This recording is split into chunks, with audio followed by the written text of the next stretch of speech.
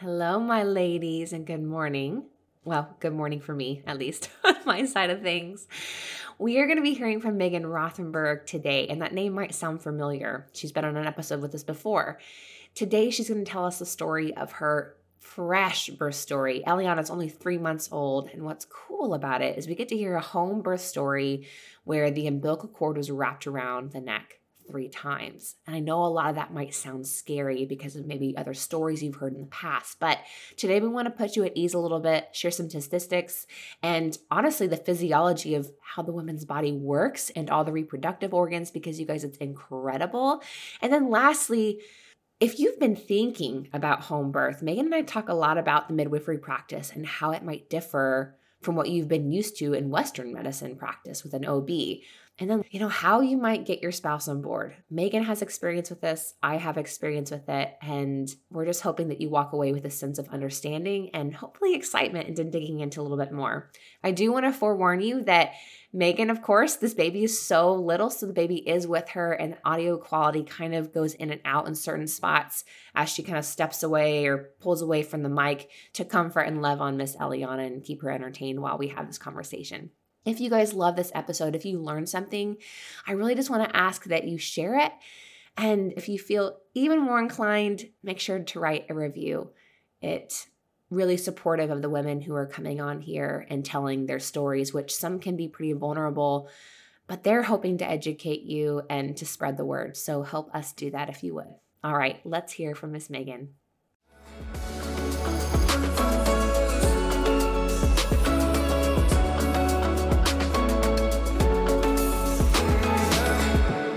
Welcome back to the Mama Inspired Podcast. Whether you're struggling to become the mama you've always known you're meant to be, or you're holding that miracle in your arms, hear me now when I tell you that you are not alone, and that on the other side of this hard, a brand new life awaits you.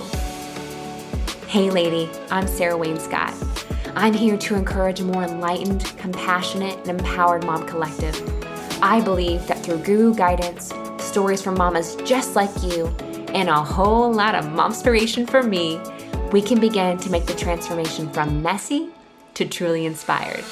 So swap out the breast pad, wipe off the barf. It's mama time.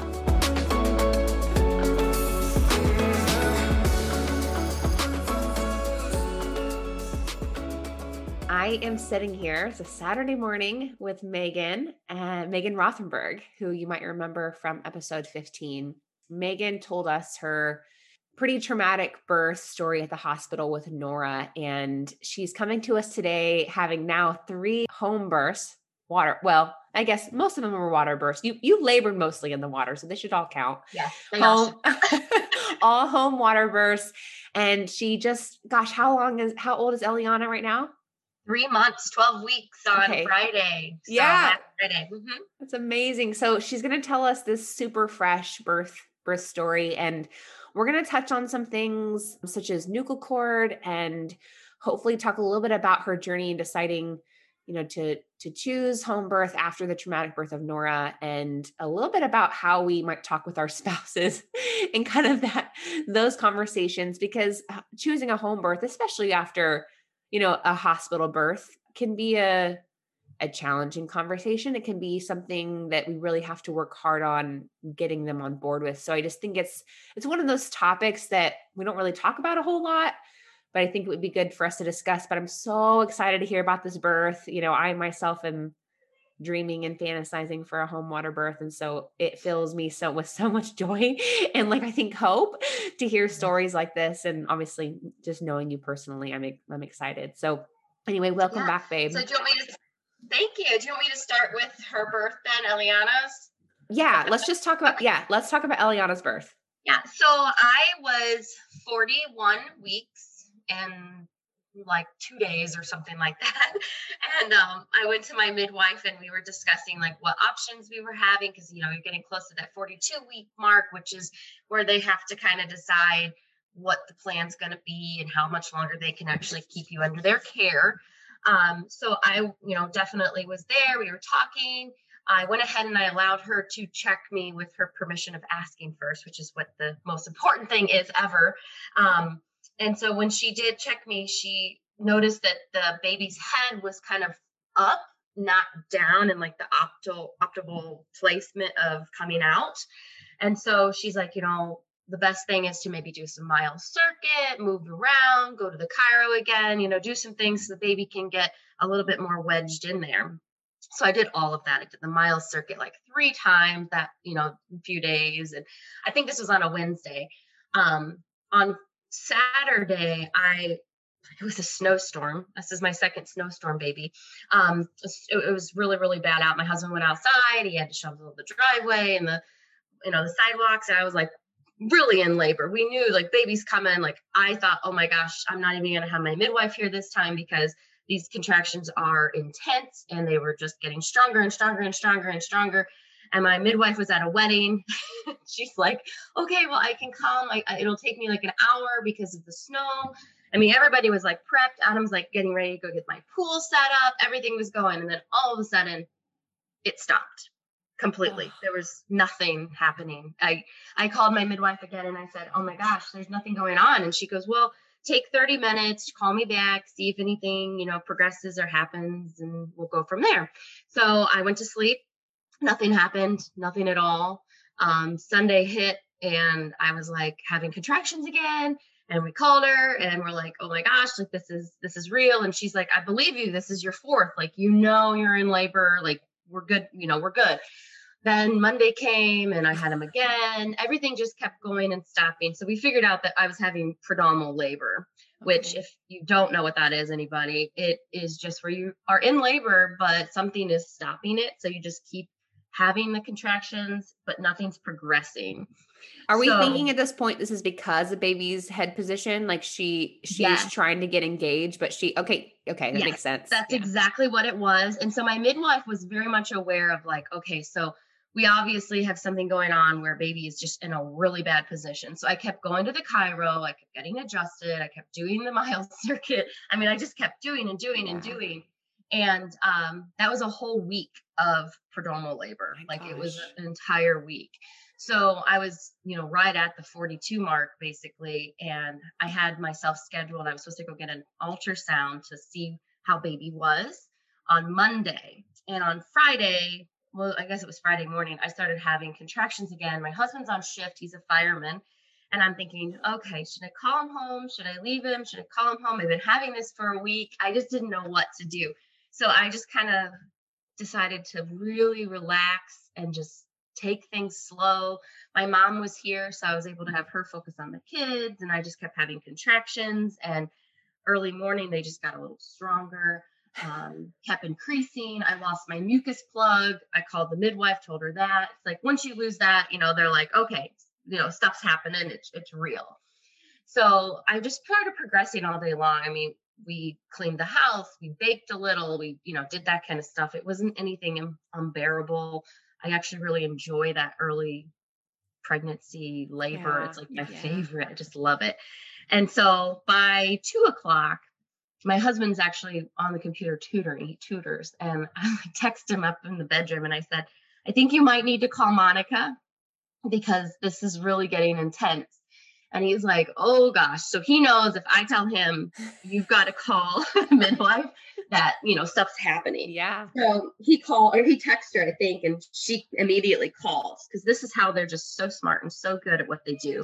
They know if they get anything from the husband that they need to immediately contact the woman because they know something's happening. So she called and she, asked me how I was feeling. We were talking about it. I was having contractions and she's like, okay, well, how do you feel? Do you think that I can finish up with this client and then head your way around 3? Or do you think I should just cancel this client now and move on to your house? And of course I told her, we'll finish with the client. Right. Of course. Yeah. So, even though I'm actually in labor at this point, and I probably should have said, just come. But I don't want to be rude. You never want to be rude. I know. It's so amazing that, you have the ability and they're giving you the ability to gauge how you're feeling. But at the same time, the people pleaser, the kind person, the woman in us wants to be like, oh no, it's okay. Yeah, I'm fine. Hold on. Yeah. So at this point, I had a photographer this time, Jennifer Fallett, and she's just, she's awesome. This was her first home birth. photography. So I actually called her because she was only in Barrington, and I'm like, which is not too far from me. And I'm like, why don't you come now? And so she came, and so she got some amazing like pre-shots where I was just, in that labor by myself with my cat, with my babies, with my husband. It was beautiful to have that before the midwife even arrived. But then the midwife Monica got here around 4. And when she got here, she's like, "Oh, you really are in labor." Because I mean, you got to realize they come to a lot of homes where ladies in labor, but still has a long time to go. And they sometimes will leave. They might come back. They might go to the coffee shop around the corner and then come back again. But she knew I was in labor. So we started to fill the pool. I already had it inflated, but we started to fill the pool. And then by 4:30, she's like, "Why don't you get in the pool?" So I got in the pool, and it was beautiful. I mean, everything about every contraction. I just love the contractions, and people think I'm insane, but they're just so amazing if you can just focus and get through them. So my contractions were really great. So I was progressing quickly. Everything was going.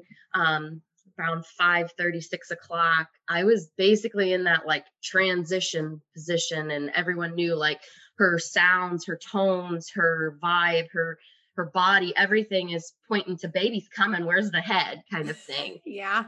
And so I kept pushing and pushing. And I even was talking through each one at the end and saying like, "Where's the head?" And I'm feeling down, trying to feel for the head. There's no head. And Monica and Shelly, my other midwife, they both were like, "Let's get you in a frog position." And I'd never done a frog position. I normally prefer to be on my hands and knees, kind of leaning over the tub. So they got me in a frog position. And as soon as they got me into that position, baby's head came out. And I've had this happen 3 times where I have felt, the crowning in the head. But this time it was different because I almost felt like I was splitting. It just felt very, very lots of pressure, lots of pressure. And I kept thinking, this is more than a normal, baby head. And that's when they noticed that there was a nuchal cord, wrapped around her neck. And it was still calm. Everybody was just very calm. And she tried to kind of take her fingers and wiggle it out. And, a nuchal cord, no big deal. You just flip it out, baby comes out, it's normally not a big deal. But mine was wrapped 3 times around. And so when she had me I had another contraction. That's when she realized like, this is getting tighter rather than looser. Like I can't get it. So she was like, "Megan, I need you out of the tub, and we got to get baby out. Like I got to get you out." And so it happened so quickly, and everyone was so fast. And these midwives are extremely talented and amazing. I mean, just the fact that she knew it was happening, I think back a week ago, but couldn't really say for sure. Sure. So, I got out of the tub, got right on my floor. I mean, I wasn't prepared for this. This is my 3rd home birth. I had everything prepared where it's like I had my bed protected. I had the floor right around the tub protected. I had all that protected, but I had no idea that she was going to cut, the nuchal cord. I've never had that before. Yeah. So I don't normally have blood at births. I just don't have that much. Some women do, some women don't. And I'm fortunate where I don't. But this birth I did. This was blood because, as soon as she cut the cord, baby just flew out. I mean, it was amazing. Like I didn't even feel the ring of fire that time because she just flew right out. It was just, she was stuck. So we immediately, everybody was like at that moment, everyone was in like, not a panic mode. It was just like, everyone do what you have to do to figure out what's going on. So like I use a cutting board for baby because you need a spot to have, just in case you need to resuscitate, you need to have some type of firm surface that they always tell you, like, make sure you have that. Well, I never needed it before, but I'm so glad that I had it because we ended up putting her on it for a second so they could hear her heart tones, make sure she was all right. She was definitely having a little bit of a blue color because those last few contractions really did take some air away. So she was, just shocked, which in the hospital, this happens all the time, but you don't see it. The mother doesn't see it. And they normally take the baby real quick and like give him some oxygen and then, oh, baby's good. And they hand him back to mom. My case was a little different. They allowed me to be involved. So I actually got to give her a few breaths. Cool. It was Cool. the most amazing connection of a child Oh, and mother. I mean, I could cry and give you goosebumps because it just gives me goosebumps. I still to this day have like tears in my eyes every time I talk about it. But so she, I gave her her first little puffs of air. It was remarkable. And she was perfect. I mean, everything was fine. Came back to, you know, all of her vitals are fine. She's talking now. Um, but I everything was remember. great. And So, so it was just for me, the most amazing thing was how fast of a reaction my midwives had. People think that you get this midwife that comes to your house that is just, oh, okay, I'm here, I'm a hippie. I want to just witness your birth. And it's like, that's not it. I compare them to Mary Poppins because oh, I the love bag that. that they has so much stuff in it. They have so much. I couldn't believe Monica, she actually had like a whole entire kit. It was like almost like a toolbox that she Yeah. had that a man would use at a workout, a work studio or Yeah. something. I mean, Yeah. they have everything that you would ever possibly need. So after that, I climbed into bed and they obviously checked me. Baby's always number one. You always want to make sure the baby. I remember exactly after everything was good. I mean, I have a photo. I know you've seen it where she is actually bent over and just like touching my chin and my cheeks, and she's asking me, "Are you okay, mom? Are you okay, Aw. mama? I need to know. Are you okay?" Because for some people that could have been a very traumatic Sure, event, of course. Yeah. but for me it was not. For me, my traumatic stuff is still back at the first birth, and people don't understand why I can't get over that, but it's if you've had trauma, that it's just it's your one thing. For Yeah. me, I was home. I felt safe. I never felt as if she was in any danger. I knew they knew what to do if she was, and I felt very taken care of. I can't thank them enough Yeah. for their expertise of all the training that they do for this. It But anyway, goes so I get in the bed, and all the attention goes back to mom and baby. They put baby to breast immediately, and they're cleaning me up, they're checking me out, they're making sure that I don't have any extra blood coming out and that everything's okay. And then the rest is just the bliss of afterbirth, which is my all-time favorite thing. I just love the afterbirth. I can have afterbirth every day ever if I could. It's like, wow, it's so wonderful. But yeah, so that was her birth. And I wish that more people knew how important it is that you don't have to have a C-section just because you have a nuchal cord, yeah. around your baby's neck. I hear so many stories where people are like, well, I had to have a C-section because my baby had the cord wrapped around its neck. So we Yep. had to do it.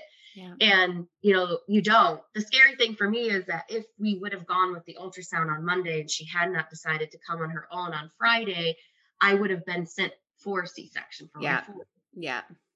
I would have been, because they wouldn't say like, oh, let's go ahead and let's try this. They want to be Yeah. professional about what they do. Yeah. So I want to rewind really quick. We saw her head come out. We saw that she had the cord wrapped, Mhm. and then they had you get out of the tub. And when Mhm. she tried to unwrap it and realized it was too tight and that she couldn't, that was when they decided to cut it, right? Yes, she immediately asked Shelly, my other midwife, for a clamp. She actually said it very quietly. I didn't know what she was saying at the moment because I was having contraction, but my husband heard it, and he's like, okay, so in his head, he's replaying it in his head, and he's thinking, Yeah. okay, so there's a cord issue. Okay, okay, and then he hears her a little bit more firm, like, Shelly, clamp, clamp. And so since she then handed the clamp, and then that's when she said, get out of the water, kind of. And she even apologized for that. She's like, oh my gosh, I'm so sorry. I think I was rude when I told you to get out of the water. And I'm like, Monica, oh my goodness, you are getting this baby safely out of me. No, like, you were not rude at all. But that's just how they are, their nature. But yeah, so then it was like, okay, it's extra tight. So then she just cut it. And there's a picture of that too that my photographer got, which I am so thankful for, because if you You guys zoom are in, it's really, amazing. really cool to see that you can see her and you can see the cords. So it's amazing. I had an extra long cord this time, which is one of the reasons why she got tangled up in it. Was an extra long one, it has nowhere to go besides wrapping around something. Yeah. So let's talk a little bit about the nuchal cord. So I think I told you that when you and I first talked, we had, I've obviously we have been messaging a little bit when you were in labor, and then and of course getting to see pictures, and we kind of talked briefly after you let me know about the nuchal cord. Yes. Being where I am, obviously I have a genuine interest in all of this anyway, but I definitely decided to do a little bit of research that way that I could be talking to my own midwife about this and kind of her experience and how they would handle it. And what I did not know, although I should have, because in hindsight, I listened to so many birth stories, and you hear about nuchal cord, and maybe you don't hear nuchal cord, the term, a whole lot. Maybe you'll just hear the cord is wrapped around the baby's head. So nuchal cord can mean, it can be one or more times around the baby's neck. And, I heard it so much. And usually, like you said earlier, in the context of, I had to have a C-section and this is why. And that is a lot of times would be the case, right? Is that there could be, whether it was a failure to progress via induction or something else, but that a C-section will be done. And the doctors will often say, oh, well, here's why, right? This is why we had to do the C-section, was because the baby's cord is wrapped around. Well, here's a statistic that kind of blew my mind, was that 1 in 3 babies, Yeah. 1 in 3 babies are born with nuchal cord. Now, I did learn that, as far as how many times, 1 to 3, even maybe 4, is not crazy uncommon. Mm-hmm. However, there are variations of that can make things a little bit more pressing, when the baby starts to come out, right? So if you have a super long cord, that can sometimes mean that the baby's can be wrapped around a little bit more. There's even stories where, it's like under the baby's arm and then under the baby's leg, and a little bit more entrapped, or like knotting in the cord. You start getting 5 and up, and that starts to be, potentially more opportunities for there to be, fetal distress or things of that sort. But one of the things that I think is really interesting to understand and to kind of think about when you're thinking about how scared or how fearful you might be of this happening to you is, of course, just like we said, how common it is. But the cord is made. God is amazing. He made the cord with this, it's called Wharton's jelly. So there's this gelatinous filling in the cord that protects the vessels from pressure or strain. So when the cord is wrapped or knotted, around the baby's neck, that filling, that Wharton's jelly helps protect so that there's not constriction on those vessels. So it's it blows my mind. Incredible.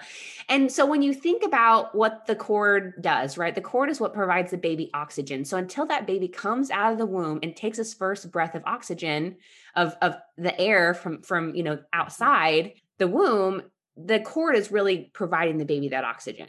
So with the cord being wrapped around the baby's neck, the variation I think that midwives or doctors are going to be looking for, if they're not, if we're not scared into a C-section by this, is like, what's the severity of compression? So how tight the cord is wrapped around, and whether the cord is really long or whether the cord is really short. But the thing to remember is that the majority of births, like, it's very rare that there's a nuchal cord and that there's any adverse complications or outcomes. Usually baby is really, really just fine and healthy. Maybe you have to get a couple breaths of air, but there's, a lot of times I think you'll go into these stories and you'll hear about how there was fetal distress, right? Like the heart tones started to decline. Changed. So that was, another sign that she was doing well. Yes. I mean, but we have to remember too that that's like normal in labor too, right? Like fetal for the tones to kind of drop a little bit, become a little bit abnormal, is not an abnormal thing to happen. It's important for us to understand, I think, what to the severity, right? Like, when do we need to be worrying? When do we need to be concerned? When do we really need to be worrying about fetal distress? Or when do we realize that there might be either a nuchal cord or whether it's just a normal part of labor? And, you have more chances of the baby having fetal distress from an induction, like such as using Pitocin or something, than you do. They're so intense, those contractions. I've had Pitocin. Those contractions are not real. They hurt so much. Yes. And The other thing I wanted to explain too is, when you think about the physiology of the body, and then of course how everything works in birth and labor, the baby is connected to the cord, which is connected to the placenta and the uterus, right? The fundus is what is pushing, right? It's like kind of squishing at the top, kind of shrinking things up so that, and pushing the baby and the placenta and the nuchal cord down at the same time. So it's not like you have this cord that's like attached to the top of the uterus that Exactly. isn't coming, you know what I mean? Like it's not like it's being pulled that way. They're traveling together. So really it just has to have enough space to be able to make it through the birth canal, which usually the cord has, just needs a couple extra centimeters, inches to get through some of that. So if you are fearful of, if stories like this make you a little bit nervous, or you've been scared into thinking that, a nuchal cord could be like a life or death thing, and you need do your research, I promise it'll make you feel a little bit more comfortable about it. And I think it's also, it's good to know, in these cases, and in any labor, that's why it's good also to be up on, be upright, whether it's on your fours or standing or squatting or frog position like Megan, versus laying back, because that's going to add additional strain. It's not going to be able to get the baby, the gravity is what's doing the work there. It's also why I think it's an important thing to consider not breaking the waters, manually breaking the waters, because that's just an extra layer of protection for compression if the baby's cord is wrapped. You know what I mean? Like you have that That's the kind other of thing I didn't bubble. say. When my water did break in the water, because I was in the water, it was the most intense popping sensation I've ever had. Because I've had it so different on each birth that, I wasn't prepared for it. And they were pushing on I was in that frog position, and they were pushing on my lower back and, squeezing my hips and everything. And they could feel it. Like it popped so much. They were like, whoa, oh my goodness, your water. Gosh. It's just so crazy. It's crazy to me too how you can be in your fourth birth, you know what I mean, or like your third, home birth, and Yes. and how those things differ and how different they can feel, and the experience can be, Every different in those birth ways. I've had has been so different, and it's so exciting. Everyone keeps telling me, you have 4 babies, you should be done. Don't have any more. But it's like, I I just love it so much. Like I'd love to do it again. Like this didn't scare me to not, to have another home birth. Like if I decided to have a 5th baby, I would still have another home birth. Like there was nothing scary to me about this at all. But again, I've done so much research that I was prepared for a lot of different scenarios. Like For scenarios. sure. For sure. Well, and it really, I think too, goes to show that your support, the midwives, just like how calm, even if they're firm, right? Like even with if they're, they're talking business, right? They're giving you Yes. direction, them staying calm, them feeling comfortable, them knowing what they want to, just the drill, and having that sense of calm is really what makes us feel safe too. Mm-hmm. It's such a difference versus there being kind of like a sense of panic, or Exactly. there being like a trust issue on either side, right? Like they're not trusting Mhm. you and you're not trusting them. So I think that makes a world of a difference. Oh, it's such a beautiful story, and it gets me so gets me so excited. And you're so funny when you say like people think I'm crazy for, enjoying contractions. Like that's how I envision it. And I am so excited and hopeful to be able to Yeah, and experience that. Oh, there's nothing scary about them. They're I can't say that they don't hurt, but it's such a different hurt. It's a different feeling. It's like that pain is going to last a very short time, and that just brought your baby closer. It's just a yes. little bit closer, a little bit closer, and it's just such a I don't know. It's such a fun thing. It's weird. No, it's not weird. I seriously love it. I totally get it. I'm like really into Ina May Gaskin, and I love listening to stories and watching the movie and watching these women just like they're like in a sense of euphoria. And a lot of what's talked about too, right, is like that period in between contractions. So like that Yeah. time where you have to break, and how relaxed you can get in between it, and how much of a high almost it can feel like. I just Yeah, think that and in between, I talk. Like, I just can't believe that I can be in so much pain that I'm like moaning as if I'm some type of animal. And then that contraction stops, and then I'm able to say, "Can I have some water?" Or, you know, this. yeah. Because I had all 3 of my children also around the pool. It was Oh, all of them were there. So I had splashing in my face of water. I had leaning on the pool. I had them all in there, and I had like Joe, who was my 4-year-old, saying, "Where's baby? When's baby coming oh out? my When's gosh. baby coming Yeah. out?" So you have all these distractions at home, even though I still loved it, and I could end up talking to them in between the contractions so that they didn't think that it was all scary. Oh, I was Megan, able that's to so be amazing. That's so there with amazing. them. I know. I loved it. I loved it. I have to tell you that I've been having Miles watch like Call the Yeah. Midwife. I like fast forward. I like fast forward to the birthing scenes, and I let him watch it, and I'll talk, and he loves it. Like you can Yeah. he's very intently watching, and he'll have a smile on his face, and like the baby will be born, and he'll like hold his arms out, like Mhm. oh baby, and when they're moaning or things, and bits of Ina May Gaskin's movie too have been having because I think that's probably a little bit more they were a little bit more graphic, and so I've been kind Yes. of easing into some of those, but I'll say things to him like she's working really really hard, but she's okay, baby's coming, and just I talking said really the positively same. about it. And I just it's obviously we'll see, right? Like we'll see Well, what the I was reaction is. actually, even with Nora, which she was 2 when I had my first home birth. I even did YouTube videos of home births that people had posted, and Yes. I let her watch it. I would fast forward too, so you didn't see all the pre stuff. Sure, sure, yeah. They Yeah, can't their attention span isn't gonna hold for that long for somebody not else. at Yeah. all. No, I think that's awesome. Yeah, I kept thinking like, how can I prepare him in this way? And he can hear maybe some of these sounds that might sound a little Mhm. scary at first. We can talk through them, but I think that's so beautiful. I love that story so much. I do too. I want to rewind, and I Okay. want to talk a little bit about, after Nora's birth, Joe. So when did you know you were going to have a home birth? And I want to start talking about the conversation with Adam, your husband, about kind of talking him into that and what that experience was like. So I went ahead and I switched providers after Nora. I switched to a different OBGYN company, or whatever you call them, practice. Practice. Yeah.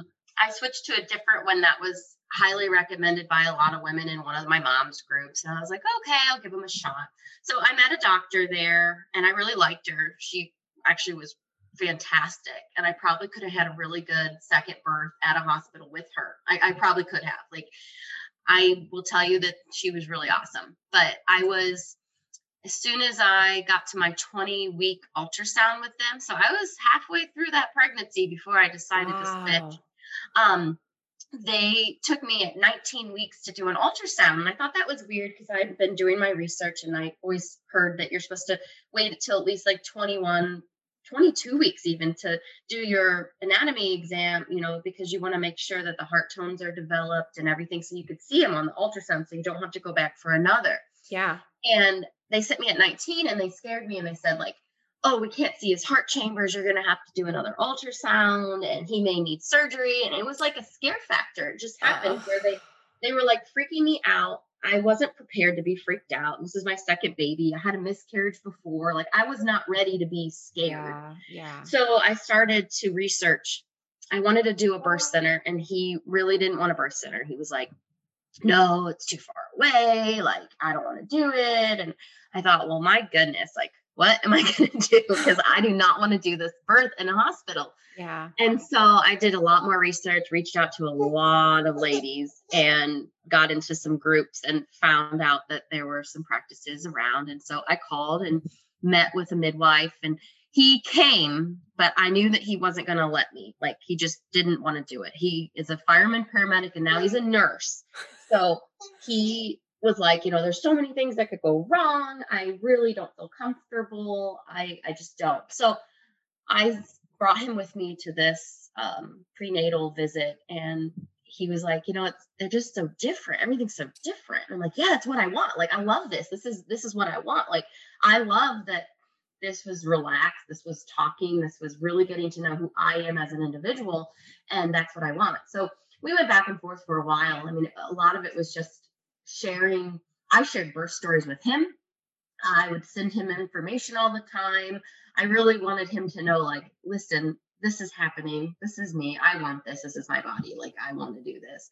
And he respected it. I mean, we ended up going with that midwife and he learned more and was able to kind of get on board. I mean, it just took a lot of me doing a lot of the extra Yeah. research to give to him. Yeah. And, Joe's birth was just so, I mean, I only had 20 weeks to prepare. So I didn't have very much You time were to catching get up. everything. Yeah. Yeah. Even just mentally, I had found out about hypnobirthing. I didn't know anything about that in the past. So I'm like fast forwarding to that. I was watching and trying to prepare myself. I learned about dates. I learned about red raspberry leaf tea, which now I've learned that Nora tea is better than red raspberry tea. It's just like, there's so much stuff that I now know that I didn't know then, that, this birth was very well planned. I mean, I had used I had like a plastic Tupperware pull-out drawers, and I had a label maker, and I label made everything so that it said like midwife drawer, baby drawer, postpartum stuff, emergency. I had everything for this birth because the first birth, I didn't know what I was doing. I put everything that was needed for that birth inside a Tupperware bin inside the room that I was giving birth. And I threw up a few lights, and that was about it. I mean, I just had no idea what I was doing. So tell me about then, how did Adam feel after Joe's birth? Like, tell me about some of the conversations you guys had, and, when it came time for Miles's birth, was it no brainer? Yeah. So after Joe's birth, I was treated like a goddess. I couldn't believe. I think he was like so amazed with how in tune I was with my body and how well I handled that pain, that, I mean, he bought me gift cards and flowers, and he was so lovey-dovey. I mean, he was so loving, and not that he isn't before, but it was just a different feel that we had, like a different connection. I mean, he almost delivered. I never like to use the word deliver, but he almost did the whole birth by himself, because our midwife, actually, Joe came so fast that our midwife missed the birth. So, he had to like prepare himself for, okay, I'm doing this. Like I'm doing this. So, he has the flashlight, and he's, looking to see if the baby's head's down there, but it was actually the sac, because he was coming out in Cal. And so it's just like, afterwards, I think he was relieved that the midwife assistant showed up 6 minutes before Joe arrived. Gotcha. Because it just gave him that extra, okay, of course, somebody else is here. Yeah. But after that birth, because, I wasn't prepared. I mean, I just didn't have anything really set up. I just thought, okay, the baby's going to come. Here we go. Yeah. The second time around, I took the time. I took weeks and weeks, like from 28 weeks on, developing the room and getting everything. I gathered everything I needed, getting it prepared. And, he was just more of, I think he felt very comfortable the second time around, knowing that, like, okay, we need to call a midwife sooner. We learned from that mistake that, call sooner, because you don't know how fast you're going to be, which Miles ended up, I think I touched base on the last episode, he ended up being one of my longest births. So I really didn't need to worry about calling a midwife because it was so long, but we still had them there the whole time. But yeah, I mean, afterwards, I think he felt very connected to me and very knowledgeable, because he now talks to people about it a lot. He still gets a lot of the firemen at work that'll say like, oh my gosh, you let your wife birth at home, like that's crazy, you're a fireman, why what could happen. And then he comes now and he educates them. Oh, I love it. Yeah. So he will be like, no. And he's even had a couple calls on the fire department where, they had a woman that was going she thought she was in labor, and she was in labor, but she was in way early labor. And Adam's like, no, guys, don't worry. She's not crowning. Like, you don't even need to look down there. I can tell. Like, I know that she's not because he knows the sounds that a woman's going to make. Yes. If they're actually going to be crowning, Oh my gosh, I love it. So, it's really cool that he has that expertise now. That's so amazing. Okay, I full confession here. So obviously, I want a natural. Of course, I want a home birth and a water birth for millions of reasons. I want that connection with the baby. I want to experience what my body's capable of. Mm-hmm. I want to feel the euphoria of birth. I want to feel in control. I want to feel in an environment where, like, I have people that are just there to almost like celebrate with me and have this party afterwards. I want to have this beautiful, calm entrance, into the world for my baby and experience all the things I didn't get to Mhm. experience. I want to be the first one to hold my child, like all of these things. But one of the things I really also want, because I hear these stories like yours, is that I like hear that, your husband or your partner, like your relationship can change and like in a beautiful way, because to witness a woman be so in tune with her body and just Yes. see her accomplish something just so incredibly crazy, like insane, but just so beautiful. There's just like a newfound respect and understanding and appreciation for God's creations, right? Because how amazing for all those things to work so well and so beautifully and have been created so perfectly for all this to happen, but be able to witness it in someone they love so much. And so I won't lie. That is like definitely one of the things I'm like, I want that. I want him to know. Love that. I mean, we really did get connected in a different level after Joe. I mean, I don't think anything changed with us after the next two. Sure. Like Sure. nothing didn't like change and grow. He just kind of he knows exactly when I'm in labor now. Like Yeah. he Yeah. knows he knows my body and my tone and how things are with that. Yeah. So, I mean, I feel like he sometimes knows I'm in labor before I know for sure that I am in labor. Um, Yeah. We're in maybe a little bit of denial, right? I will always have denial because again, I don't want to bother. Like I don't want to call the midwife and make her drive all the way here for something false, and that's what they're there for. They Yeah. tell you all the time, like, don't do that. Call us. We will come. It's okay. It's our job. But I always feel bad. No, you know what? I think we hear that a lot. Like, I just think that's a Yeah. very, very common, just the innate sense in Yeah. us. I think it's so funny when I think about kind of what you were just kind of like the succession of births and how they like the quickness and stuff. It's so funny because I've been thinking this birth or this baby, if we're able to do a home birth, it's like a lot of midwives kind of will think to treat it like a first birth, right? Because technically I didn't go into labor, right? Hmm. I didn't have that experience. And so, but when you listen to kind of seasoned midwives talk about kind of the characteristics of births, so the first one is usually like longer and more intense and definitely challenging. And then the second one is usually easy, like easy as in things go really smoothly, it goes fast. And Yes. then the third one's like a wild card. That was which seems to mine. yeah, which seems to fit pretty well with your Yeah. I like to compare my first and third births were a lot of the same. And okay. then my second and fourth were her birth would have almost copied Joe's birth if we didn't have the cord. I Okay. think they would have almost been the exact same. Wow. Yeah. So it is crazy. But my wild card was extremely wild. Well, Miles was posterior, right? Yes, and we had to break the bag at home. So we were at that point of no return because he was actually born, I think it was like actually 41 in 6 days he got here. So we were Yeah. pushing so close to Yeah. that we had to do something. So I think that interrupted, even though home birth is supposed to be like the most natural choice Yeah. of birth, it still has those precautionary things that you have to do just to be safe. And Yeah. my safest bet was to break the bag and try to get labor going. And I did that at home and I did stairs and I did all sorts of stuff to get it going. I used the breast pump and Yeah.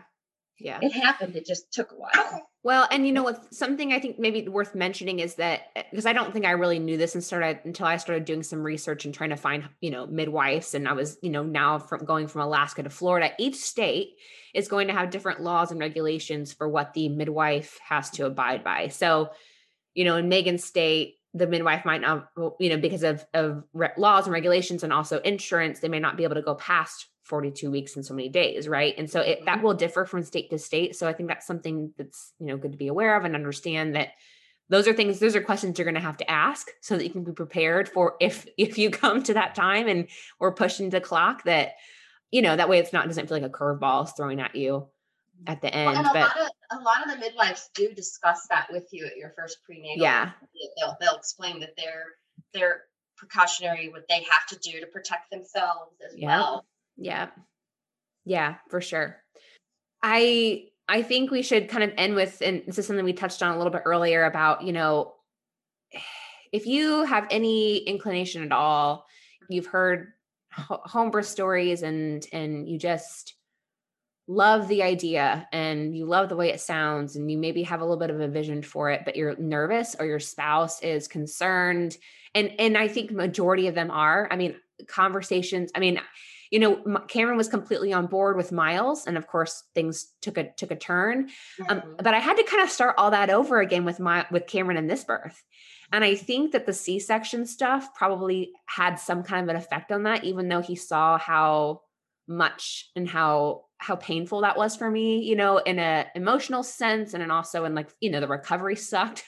But I had to kind of start all of that over again. And I think that, like anything else, knowledge is power, right? So I feel like, the more I educate him and the more I really explain my reasoning and my desire and provide him kind of evidence-based research, right? Evidence-based stuff that he can really, I think, have faith in, you know what I mean? Like he can kind of see the numbers there, and really educating him on the physiology of how things are supposed to work.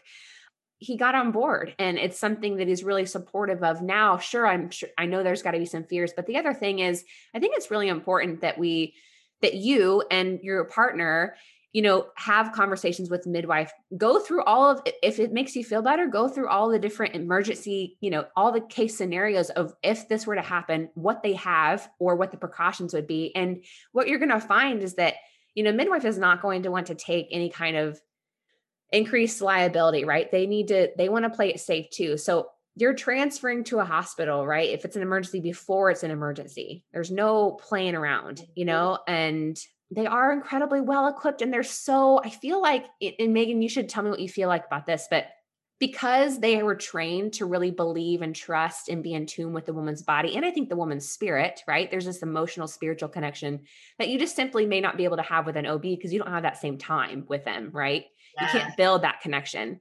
But they have such a more, I think, in tuned intuition and sense of the woman and what's going on in the baby. And I don't think, like, they're not relying so much on all the different instruments and technology, right? Like the fetal monitoring, like they're doing so much of that kind of themselves with their own Doppler, but it's just a different intuition going on. And so I feel like they're almost more in tune with the baby and you than a doctor is. Oh, 100%. A doctor spends what, 5 minutes when he comes in or she comes in to talk to you about how you're feeling, and they go down their checklist of things that they know that pregnancy women have issues with, and then if you don't have those, it's like, okay, good to go. Yeah. You know, Yeah. the midwife is a whole different level. I mean, I remember for each of my 3 births, I would walk in and I not only got a hug, even through a pandemic, I not only got a hug, they would then say, "How are you doing? Like, Yes. how are you Yes. doing? How do you feel? How's home? Is there anything at your house right now that's aggravating you? Is there anything in your house right now that is bothering you?" Which for me, I was living with my in-laws for half of my Yeah. pregnancy, which was not easy for anyone. Yeah. And I could sit there for a few minutes, almost like talking to a therapist, and tell them how frustrated I was living at my in-laws. I was able to say that to them, and then we would move on. And it's a different connection. I mean, I've had 3 different midwives for these births. Well, 5 altogether if you count even the assistant. And every single one of them I love so much. And I mean, they just have been such a wonderful, wonderful part of my life. And they've brought my babies earthside, like they were there witnessing this amazing thing. They weren't just there coming in right before it's time to push a baby out, and they are there and then, oh, okay, great. I mean, I remember Nora's birth. It was like, as soon as she was out, they were gone. Yeah. Yeah. And I never saw that doctor again. So it's like, it's so different. Yeah. It really is holistic care, right? Mm-hmm. Like it truly is, because, they understand. And I think this is something so incredibly important for a soon to be mom to understand, that so much of pregnancy and labor and birth is mental and emotional, and as well as the physical side of things, how things, the mechanics of it, how it's supposed to work. A lot of it really is impacted by what's on your mind, what's stressing you out, what you're emotionally holding on to. And so I think that with a midwife you be able to have conversations with them, even if we're talking, like 4 months out prior to a birth. You hear so many stories of women going into labor, and there's things that come up that have been on her mind or her heart that you wouldn't necessarily think are there, but once they get spoken out to. And so if a midwife or somebody, a support person, or a doula, right, if they know these things about you and you're comfortable talking with them, and you can kind of pull some of that stuff out and have these conversations, they know you so much better, and they have the ability to do that. Well, and like And my midwife knows me so well that I forgot to mention this when I was at the appointment when I was telling the birth story. She actually said to me, Megan, do you think that this baby is having the prodromal labor because you mentally are not ready for this to be possibly your last birth? oh, And, I never actually thought about it until she brought it into my mind. And I kept thinking, am I not letting this baby come because I selfishly want to continue being pregnant and I want to meet the baby, but I want to be pregnant? Like, am I keeping the baby? And I went home with that. I thought about it yeah, for a while. yeah, And I wasn't keeping her. Now we know, I wasn't, yeah, but I yeah. love that she brought that up. I love that she put that idea in my head so that if it was something in the back of my mind, I could let go. Yes. Because she knows how much, I was one of their clients that would walk in and they'd be like, oh my gosh, you just seem you're glowing. You just are so Oh, happy. Like by the time people are getting to the 40-week mark, they're already sad and miserable and they want baby out. And you're saying you could do it 2 more weeks. Like they knew how much I loved the pregnancy part yeah, yeah. and letting that goes hard. I'm still struggling right now with, is it selfish of me to have another when I have 4 beautiful babies? Is it Mm. time for me to close that chapter? And how do you close that chapter? I have no idea how you close it. So we'll see what happens. Yeah, I feel like my only response to that is you're just gonna have to feel it out and go with the flow, and just like let life happen and see, because you're either gonna feel complete at some point, or you're gonna feel like you want another baby. I think you'll be able to tell some kind of a difference of whether you're just wanting to experience pregnancy and birth again, I'm or whether hoping you so. really. I do feel pretty complete with her. I've been so blessed to have 2 boys and 2 girls. I don't think that you could get any more perfect than that. So Yeah, it's like yeah. I'm going to reflect on it for a while. Well, babe, and you know what? Also seems very natural to me. It was this whole path and your passion of doing the work itself. Like how, maybe that's the yearning. Maybe it's the yearning for you to be the midwife, right? You'd be such an Yeah, incredible. it is incredible. Mhm. Is there anything else you want to say? We've covered a lot of really awesome things, I think, and hopefully we've given the women on the other end a lot of stuff to think about, and maybe even just another sense of comfort. I'd like to end with is just that no matter what order your births are, so, my first one was my traumatic birth, but it could have been that my third was my traumatic birth, no matter what. Sure. Not saying that everyone's going to have a traumatic birth because that's just not how it goes. But, Yeah. If you did have a wonderful first birth and your second birth was okay, and then your third birth ended up being a traumatic event, every birth is so different that it's just how it goes. And I feel like each birth represents each child. So whether, how they came into the world doesn't really matter, but kind of how they made their path does. And so that's a uniqueness to it, because I sometimes feel guilty with always comparing Nora's birth to my traumatic birth. Yeah. I don't want Yeah. her to always think that or know that that was so traumatic for me. So I'm hoping that, people can realize that you can have a traumatic birth, you can have a wonderful, perfect birth, you can have a hard birth. And, all 4 of mine now have been so different. I'll still tell you that Miles, my third, was one of the hardest births. And so it's just that everyone has their own view Yeah. of it. Yeah. Yeah, for sure. It makes a lot of sense. I loved this so much today. I was really, so we were supposed to record this last night and we had to push it back to today. And I've just been looking forward to it so much. It just, I'm so glad. I was so happy to share the birth with you because I haven't shared it for very much with people. Just I've been so busy. Well, yeah, she's only 3 months old. Like, yeah. And the other 3, I mean, my house is so loud. I'm surprised it's not loud right now, but no, they've been amazing. It's so chaotic. It's so loud. It's so busy. It's so hard to get in and out of a van. I mean, things have just changed so drastically, but it's wonderful. Oh, well, you're a super mom. I'm telling you, I think if this baby is a girl, I might be really inclined to stop it too, but we'll see. You'll see. We'll see. Anyway. All right. Well, darling, thank you so much. And we'll be in touch, obviously, but thank you so much for taking the time to share all this with us. And I love every bit of it. Well, good luck. Thank you. All right. We'll talk soon. Okay. Bye. Bye. Hey, mamas, before you peace out, if what you just heard inspired you, made you feel like you've got a new BFF, or simply reminded you of another mama, please share this episode or the podcast, and be sure to tag me if you share it on social. My hope is to touch as many of you as possible and drive this mama-led movement. If you're with me, and I know that you are, please take a minute and leave a review. Hearing from you makes my heart so happy, and your review could encourage another mama in need to hop on this journey with us. So let's make a pact. I'll bring the fire, and in return, you help me strengthen our Mama Collective, so we may together make the transformation from messy to truly inspired. Let's get it, mama.